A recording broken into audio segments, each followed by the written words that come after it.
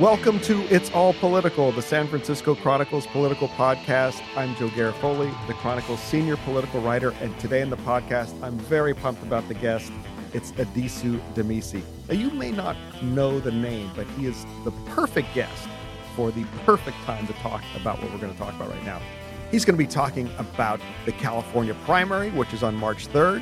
He's going to be talking about the national race. And what does it matter that Bernie Sanders is leading the race and that people are kind of freaked out because he's a democratic socialist? Does that matter? Addisu will take on all these things. They're all in his wheelhouse, and he knocks it out of the park. And now, here's my conversation with Addisu. Addisu Demisi, welcome to San Francisco. My fellow Oaklander, you are the perfect guest at the perfect time right now. Just for the guests who don't know him, you not only ran Gavin Newsom's gubernatorial campaign, a winning campaign in 2018, you were on the Hillary team in 2016, and you ran Cory Booker's presidential campaign here in 2019, 2020.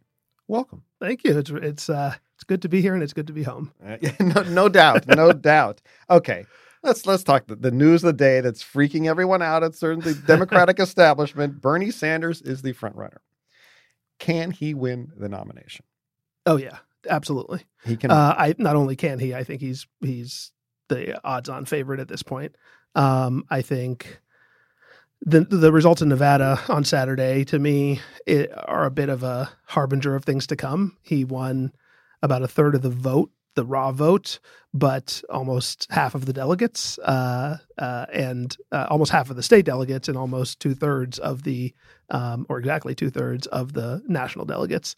And I think as long as the field stays as it is, that could be a result we see a lot, including here in California, next Tuesday. And can he beat President Trump? Yes, I think he can. How? Go ahead. I think every candidate I think any candidate who ran could. I think the big, the thing that people aren't seeing necessarily is it changes the map.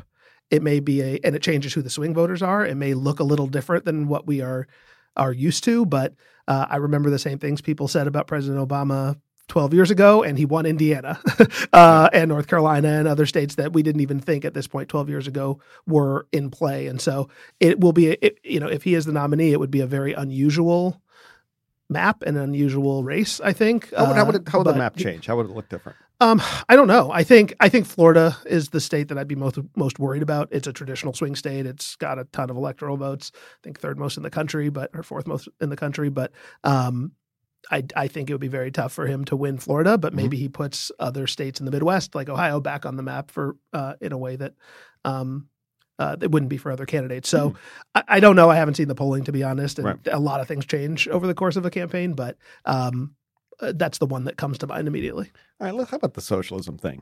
Today, or over the weekend, I should say, first of all, clarify that Senator Sanders says he is a self-described democratic socialist. Over the weekend, Congressman Jim Clyburn, who's the number 3 person in the House, influential figure in South Carolina politics, and they, of course, will have their primary on Saturday after we record this. He said, I do believe it will be an extra burden for us to have to carry, being a socialist. This is South Carolina, and South Carolinians are pretty leery about that title, socialist. And so I think that would be a real burden for us in these states or congressional districts that we have to do well in. If you look at how well we did the last time and look at the congressional districts, these were not liberal or what you might call progressive districts. These were basically moderate and conservative districts that we did well in. And in those districts, it's going to be tough to hold on to those jobs if you have to make the case for accepting a self-proclaimed democratic socialist. In other words, he's worried about losing the House. What would a Bernie on the top of the ticket mean for the House and the Senate? Yeah, I think that's the chief argument against him at this point. I think he can beat President Trump. I think it could have effects like, Leader Clyburn talks about down ballot in the Senate. We were just talking about the states that may or may not be in play if Sanders is the nominee. One of those, I think, is North Carolina, which has maybe our number one, if certainly top three pickup opportunity for Democrats in the Senate. So in the Senate, in the House, as he talks about. So yeah, I think in a lot of ways that is the argument, the political argument at least, against a Sanders nomination. It's not actually, to me at least, as much about beating Donald Trump. It's about what is the down ballot effect and what is the collateral effects of having somebody with his ideology and so forth at the top of the ticket. So it would affect the top of the, or it would affect the down ticket. I think so. Yeah. If I, my gut says yes. I think there will be a lot of Democrats, state house, to Senate, who are on the ticket with him that would distance themselves from his ideology or some of his positions. To be fair, that would be true of any candidate, right? There will be folks on the left who disagree with a candidate who would come from the center. But I think the biggest challenge with a Sanders nomination will be, how does the party come together, and how does it work top to bottom, president to mayor or city council, in a coordinated campaign, and that it could be a challenge. So in the day-to-day, some of these candidates are worried, like they would have to answer a question like, "Would you support a socialist?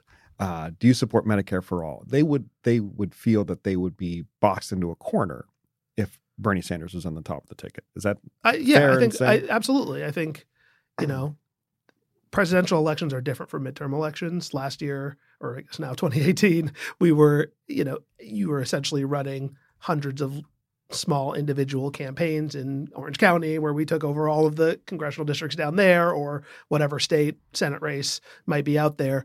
Without question, the presidential race is going to dominate the airwaves. It's going to dominate the conversation over the course of the next 8 months. And so if you are a down ballot candidate, you cannot help but be affected by what happens above you on that ticket. And so I do think that if you are a congressional candidate who is in a truly ideological moderate district or a lean Republican district, having somebody that far to the left is going to be a challenge you have to navigate, no doubt about it. In California, would that be a Josh Harder who flipped the district in the Central Valley? Would that be a TJ Cox who flipped the district? Would those guys have to, they might be concerned? I think so. I think, those Orange County districts are a little different because it's more suburban, educated, I think, and less conservative, I think, in the sort of maybe a Harley Ruda. Maybe a Harley Ruda, might right? Be in trouble. He's living.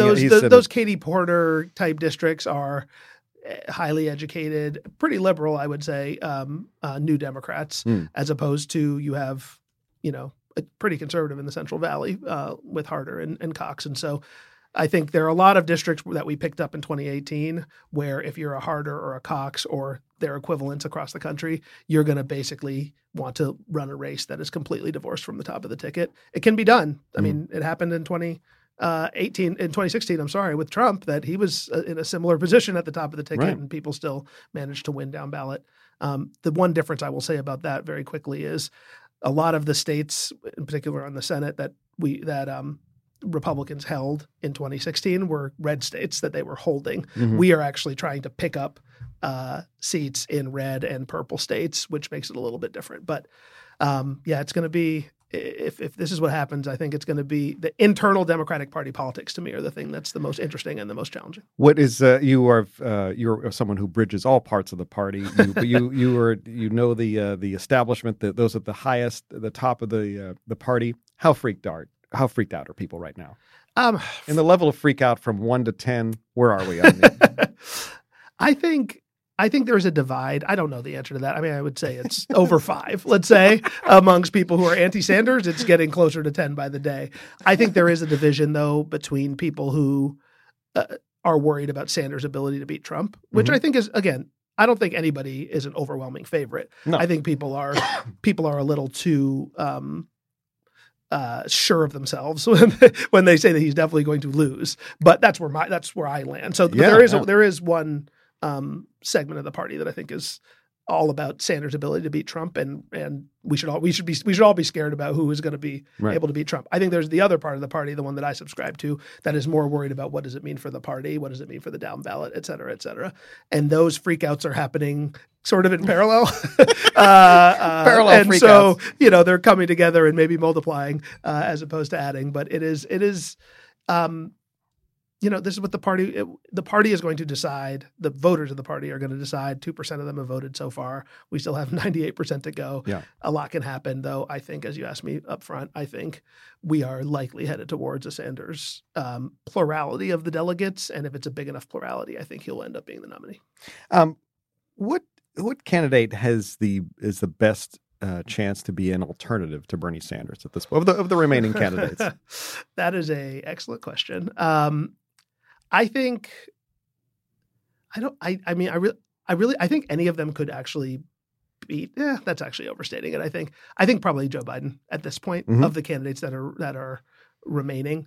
I think, but that can change depending on the results on Saturday. Yeah, South Carolina. If it's a narrow victory, or if he were to not win, exactly. Game over. It's very much a moving target. The reason why I say Biden is this: universal name recognition is extremely valuable at this point in the race when we turn to March, and universal likability. And Joe Biden, while he's taken a bit of a hit in terms of his favorability over the course of the last few weeks, is still amongst the Democratic primary electorate, basically universally known and universally liked. And we're about to go into a 3-week stretch where, more than half of the Democratic primary electorate is going to weigh in, and you can't manufacture that over the course of these 3 weeks. You have to already have it. And you can't manufacture boots on the ground. You can't manufacture campaign operations in 14 states. Yeah. Like the Buttigieg's and Klobuchar's of the world haven't. Yeah. Buttigieg has actually, Warren for sure too has and she's actually the other one that I would say in an odd way would be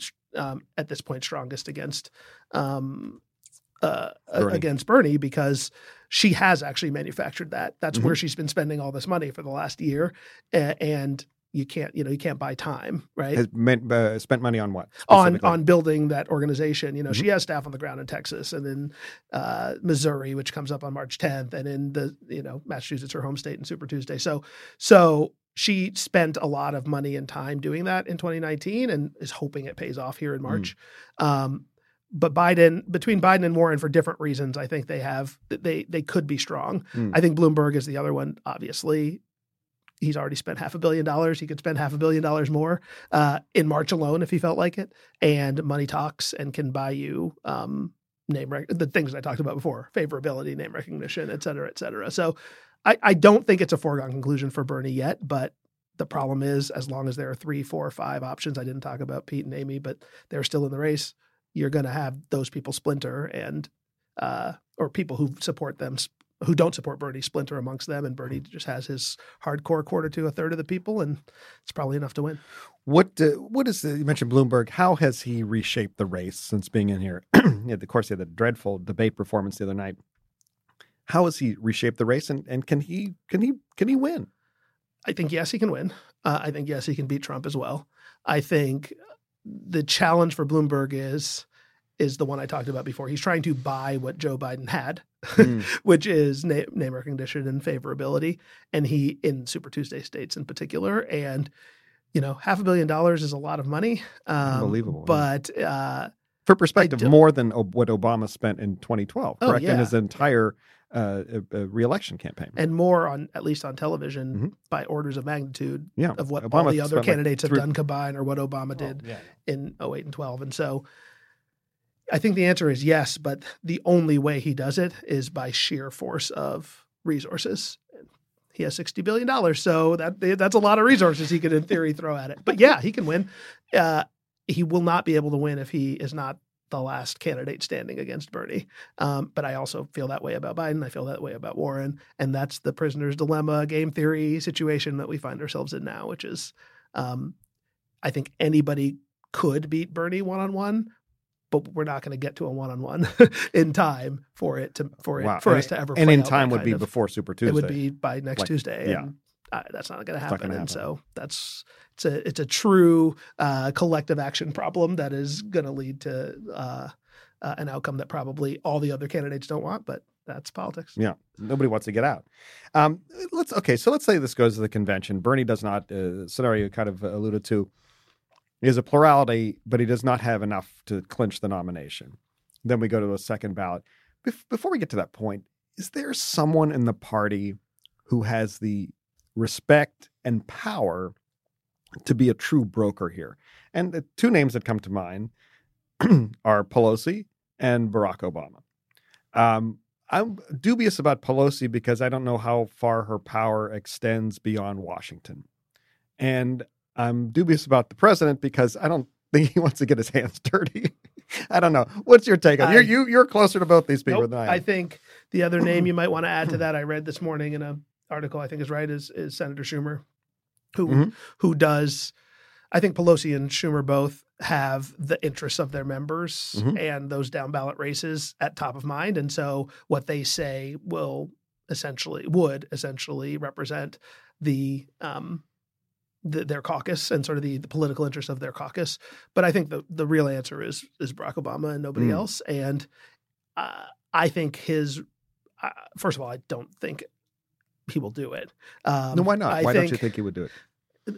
Ultimately, he wants the voters to make the decision. I think his responsibility is to bring the party back together once the voters have made their decision, not to put his finger on the scale. One either for Bernie or against Bernie or for one of these other candidates before voters have weighed in. That's traditionally what former presidents do, and I think it's the right thing to do. He can go there in July in Milwaukee and stand on the stage and give a forceful endorsement of whoever the nominee ends up being. And that moment will be an enormously important, maybe the most important moment in a lot of ways for our party between now and November, because he's the only one who can bring us back together. So that's his role, is they bring, after if indeed Sanders is a nominee, and there's going to be a lot of somebody else is a nominee, then he brings everybody back together. I think that speech that he gives at the convention is going to be a critical moment to our ability to come together and ultimately beat Donald Trump. And what are your concerns is if the nominee is not Sanders, and then he has a lot of supporters who are going to be pissed off. They're going to be like, "Oh my, this is the system is rigged again. Here we come in here with the more delegates than anybody else, and we're hosed." What happens then? It's a very good question. I think that then it's up to Senator Sanders and what he does. Again, I think it's unlikely that somebody with a plurality of delegates gets denied the nomination unless, and this is my personal opinion, it's a political opinion, not a rule, that unless the margin is so close between the top two people that there's a plausible argument and there's sort of momentum at the end for the second person, there's a plausible argument to say, this person was strong in February and March. I'm strong here in May and June. I'm close. We shouldn't just ratify results from 6 months ago or 5 months ago. Outside of that eventuality, I don't think it's likely that whoever comes in second is going to end up as the nominee. But if they do, it's up to Bernie. And it was up to Bernie in 2016. And I don't think, to be frank, that he did a good enough job of it. Sanders folks and Sanders himself would disagree. But it is, if you look back to what happened in this party in 2008, Hillary Clinton had a much stronger argument for, really digging in her heels, fighting to the convention, and tearing the party apart. And she did literally everything she could to bring the party together before the convention and after. I don't think he made the same effort in 2016. All of our non-nominees are going to have to do that here in 2020 because the threat of another Trump term is just too high. And we'll be back for more of my conversation with Addisu Demisi after this short break. All right, let's talk California. Californians are already voting as we're recording this. It's one of 14 states casting ballots on March 3rd. You have run a statewide campaign here, albeit for governor, but you know all parts of the state. Why? Explain what is unusual about California. And, I'm doing a story about candidates hosting. Buttigieg was over in Turlock the other day. Like, Buttigieg in Turlock, what the hell? So why is he there? And talk about, you have to get 15% of the votes in a congressional district to even qualify for delegates. So that's why he was there. And that's why you'll see, I think, in the next week, strategies, where the candidates go and where they advertise, obviously, as well, is just a red light signal about what they're trying to do here. But ultimately, California is a media state. You can't. I think Sanders announced that he knocked 1 million doors in this state, which is a very impressive thing to do. It's also a drop in the bucket compared to what you could do. I mean, $1 million is a lot of doors, but compared to the number of voters, number of doors, number of people who are going to be. But roughly $2 million a week if you want to advertise on TV statewide. I mean, that's probably low. Yeah, I would say 3 to 4. 3 to 4. Okay. To do something sort of credible. Yeah. And nobody's doing that except for Bloomberg. But ultimately, what these candidates want to do is they want to get to 15% in as many districts as they can. And I think most importantly, to get to it statewide, because not only are the delegates allocated by district, they're also delegated, the at-large ones are allocated by your statewide performance.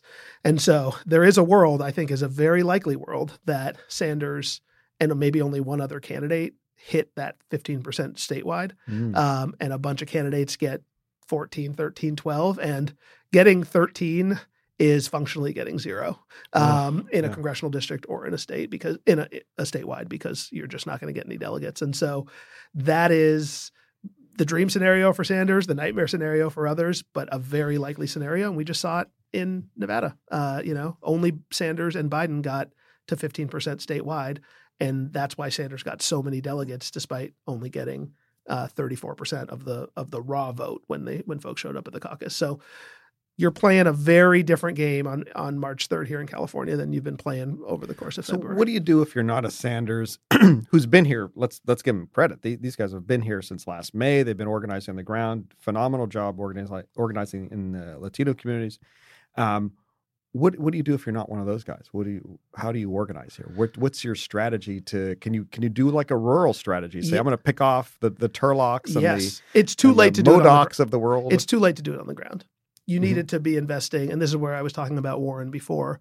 You needed to be investing in 2019 to be able to pull that off. Sanders did. Has anyone else? Bloomberg has people on the ground.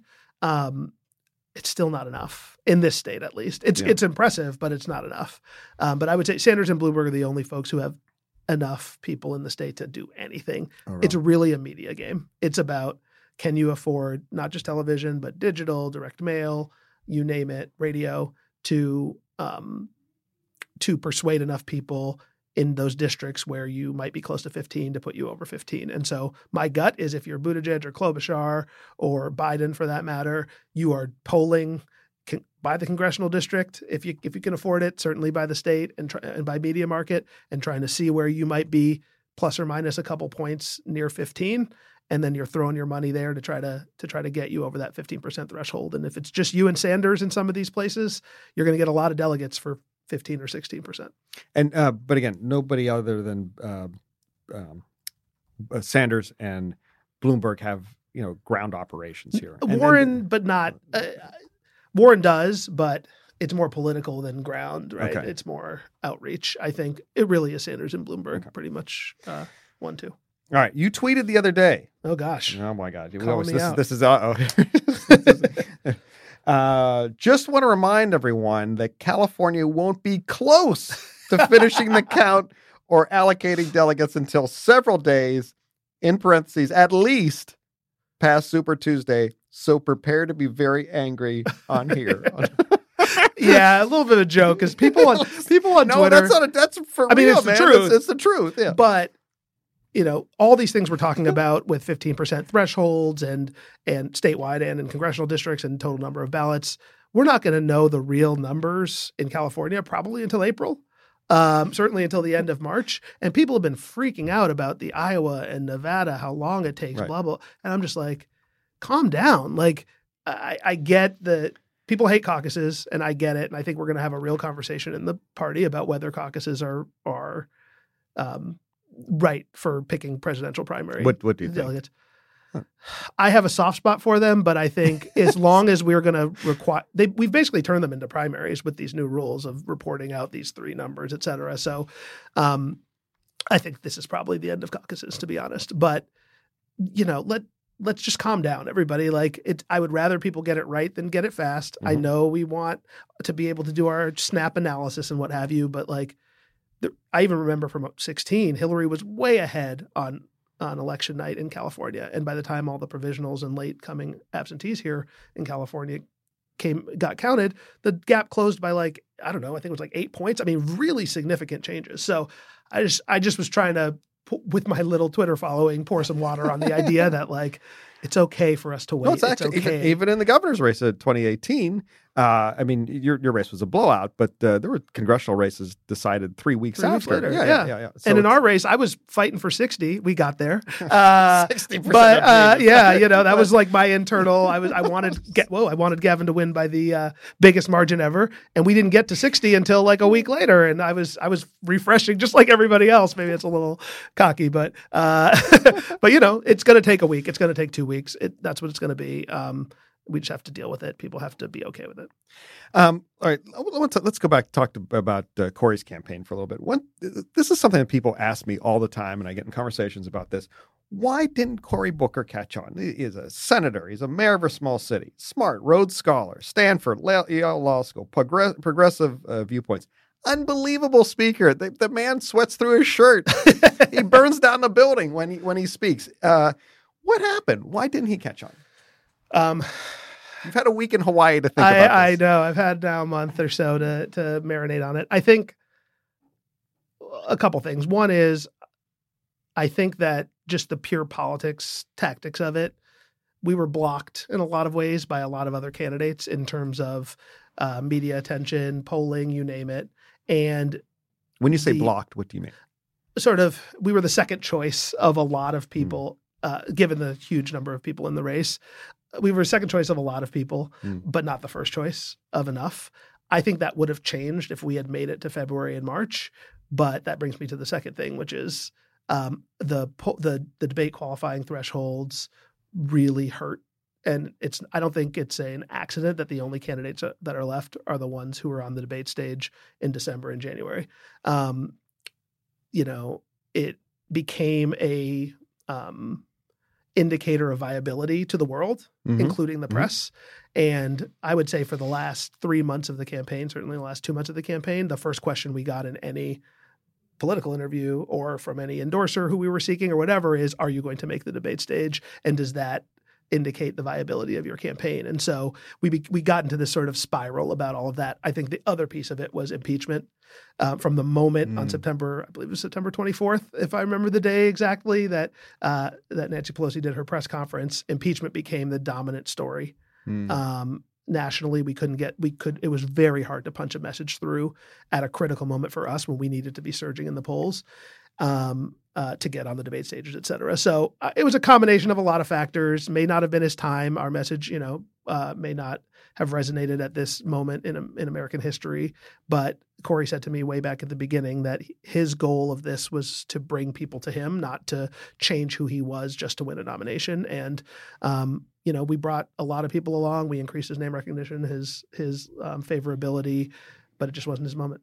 What does it mean that these people are no longer in the race? Cory Booker, Kamala Harris, Julian Castro. How much is this about race? And how much of this is about that they didn't make the debate stage?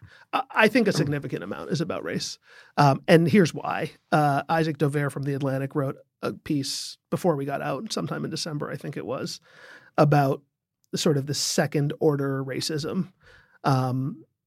It's really, what it really comes down to is about electability. I don't think Democratic primary voters are primarily or even close to racist or thinking about, not willing to vote for a candidate because of their race. In fact, we saw that 12 years ago and 8 years ago.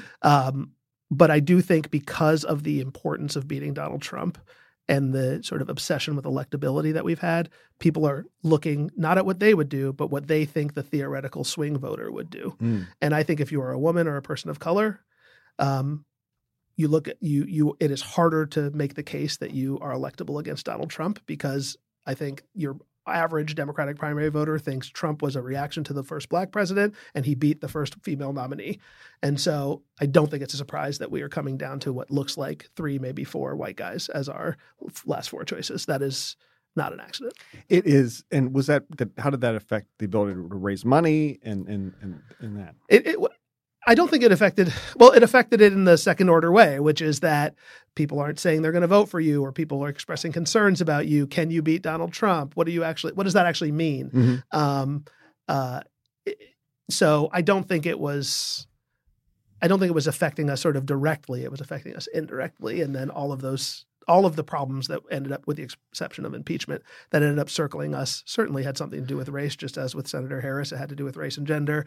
I think Elizabeth Warren right now is without question the recipient of this, which is that I think people see her, unfortunately for her, as sort of Hillary Clinton again, right? Which is just because she's a woman. That's not fair.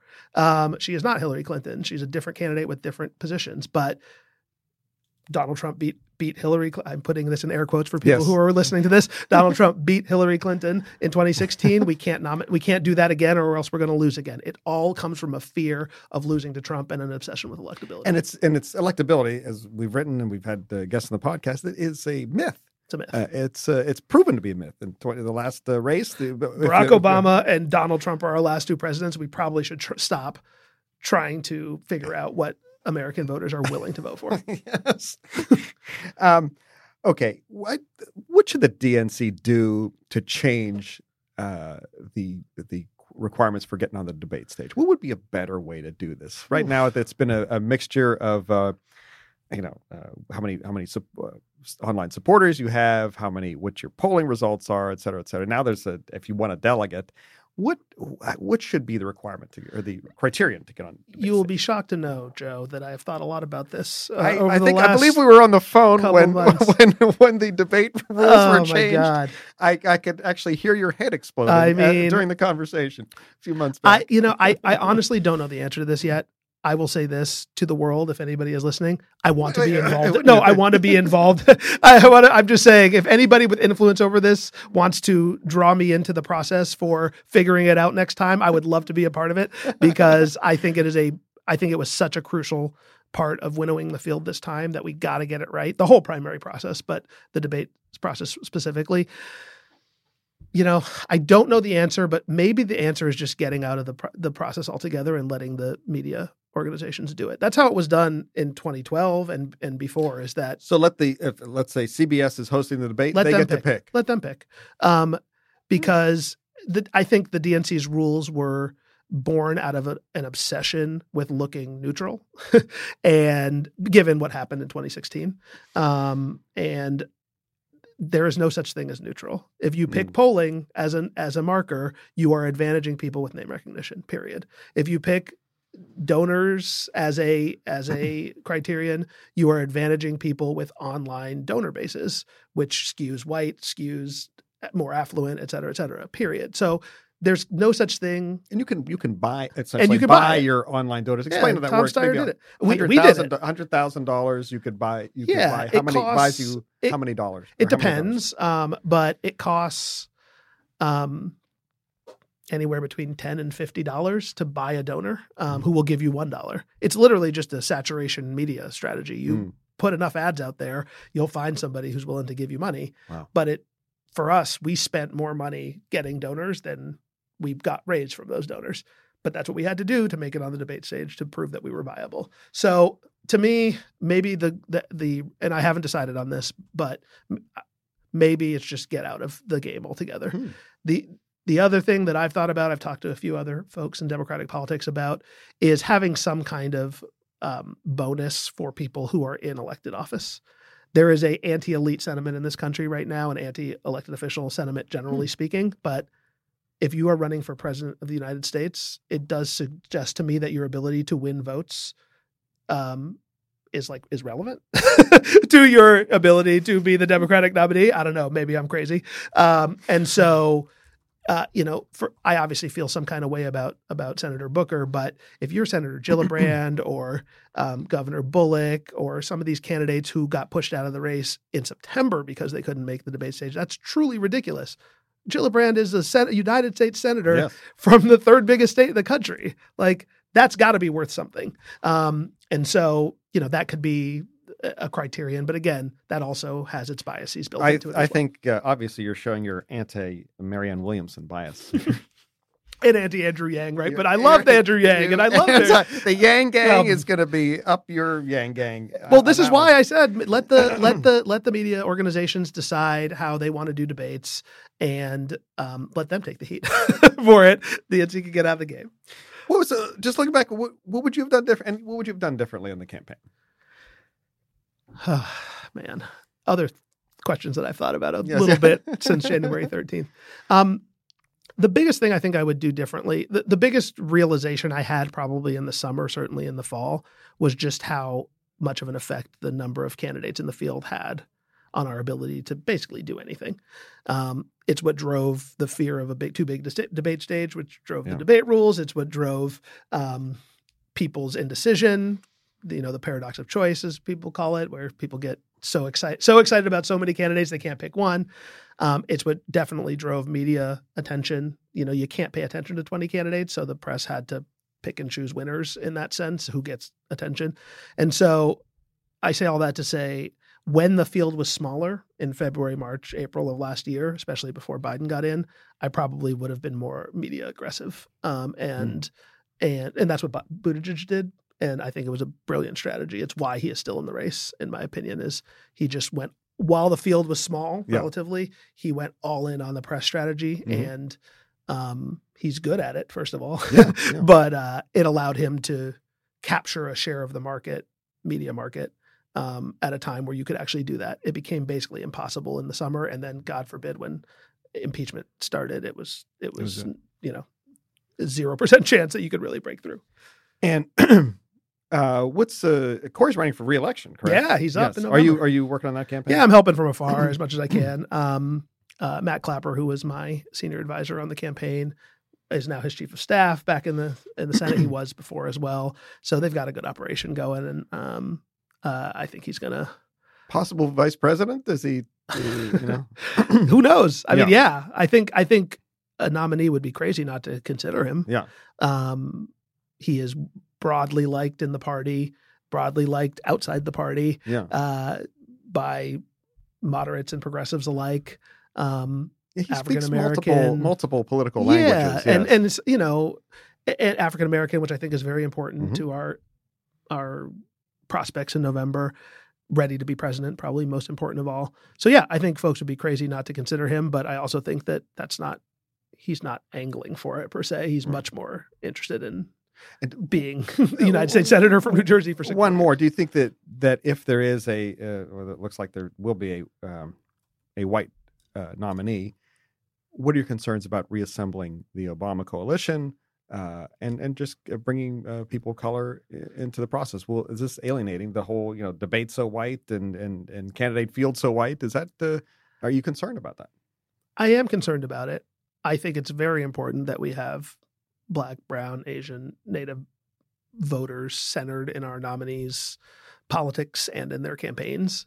I don't think that necessitates having a person of color at the top of the ticket or on the ticket even. But if you're not going to do that in your campaign, you're going to lose. So if you're not going to center it in your campaign, you're going to lose, or you're not going to motivate people enough. So I do think that it does send a bad signal, particularly to the activist class of the Democratic Party, that we don't have any people of color sort of in the race anymore, even though the race is kind of just beginning. But it's something that can be rectified with a good campaign and with a good vice presidential choice, with a good program and a candidate who is willing to do the outreach as previous candidates have been willing to do. I'll say this: the Obama coalition, though, is not.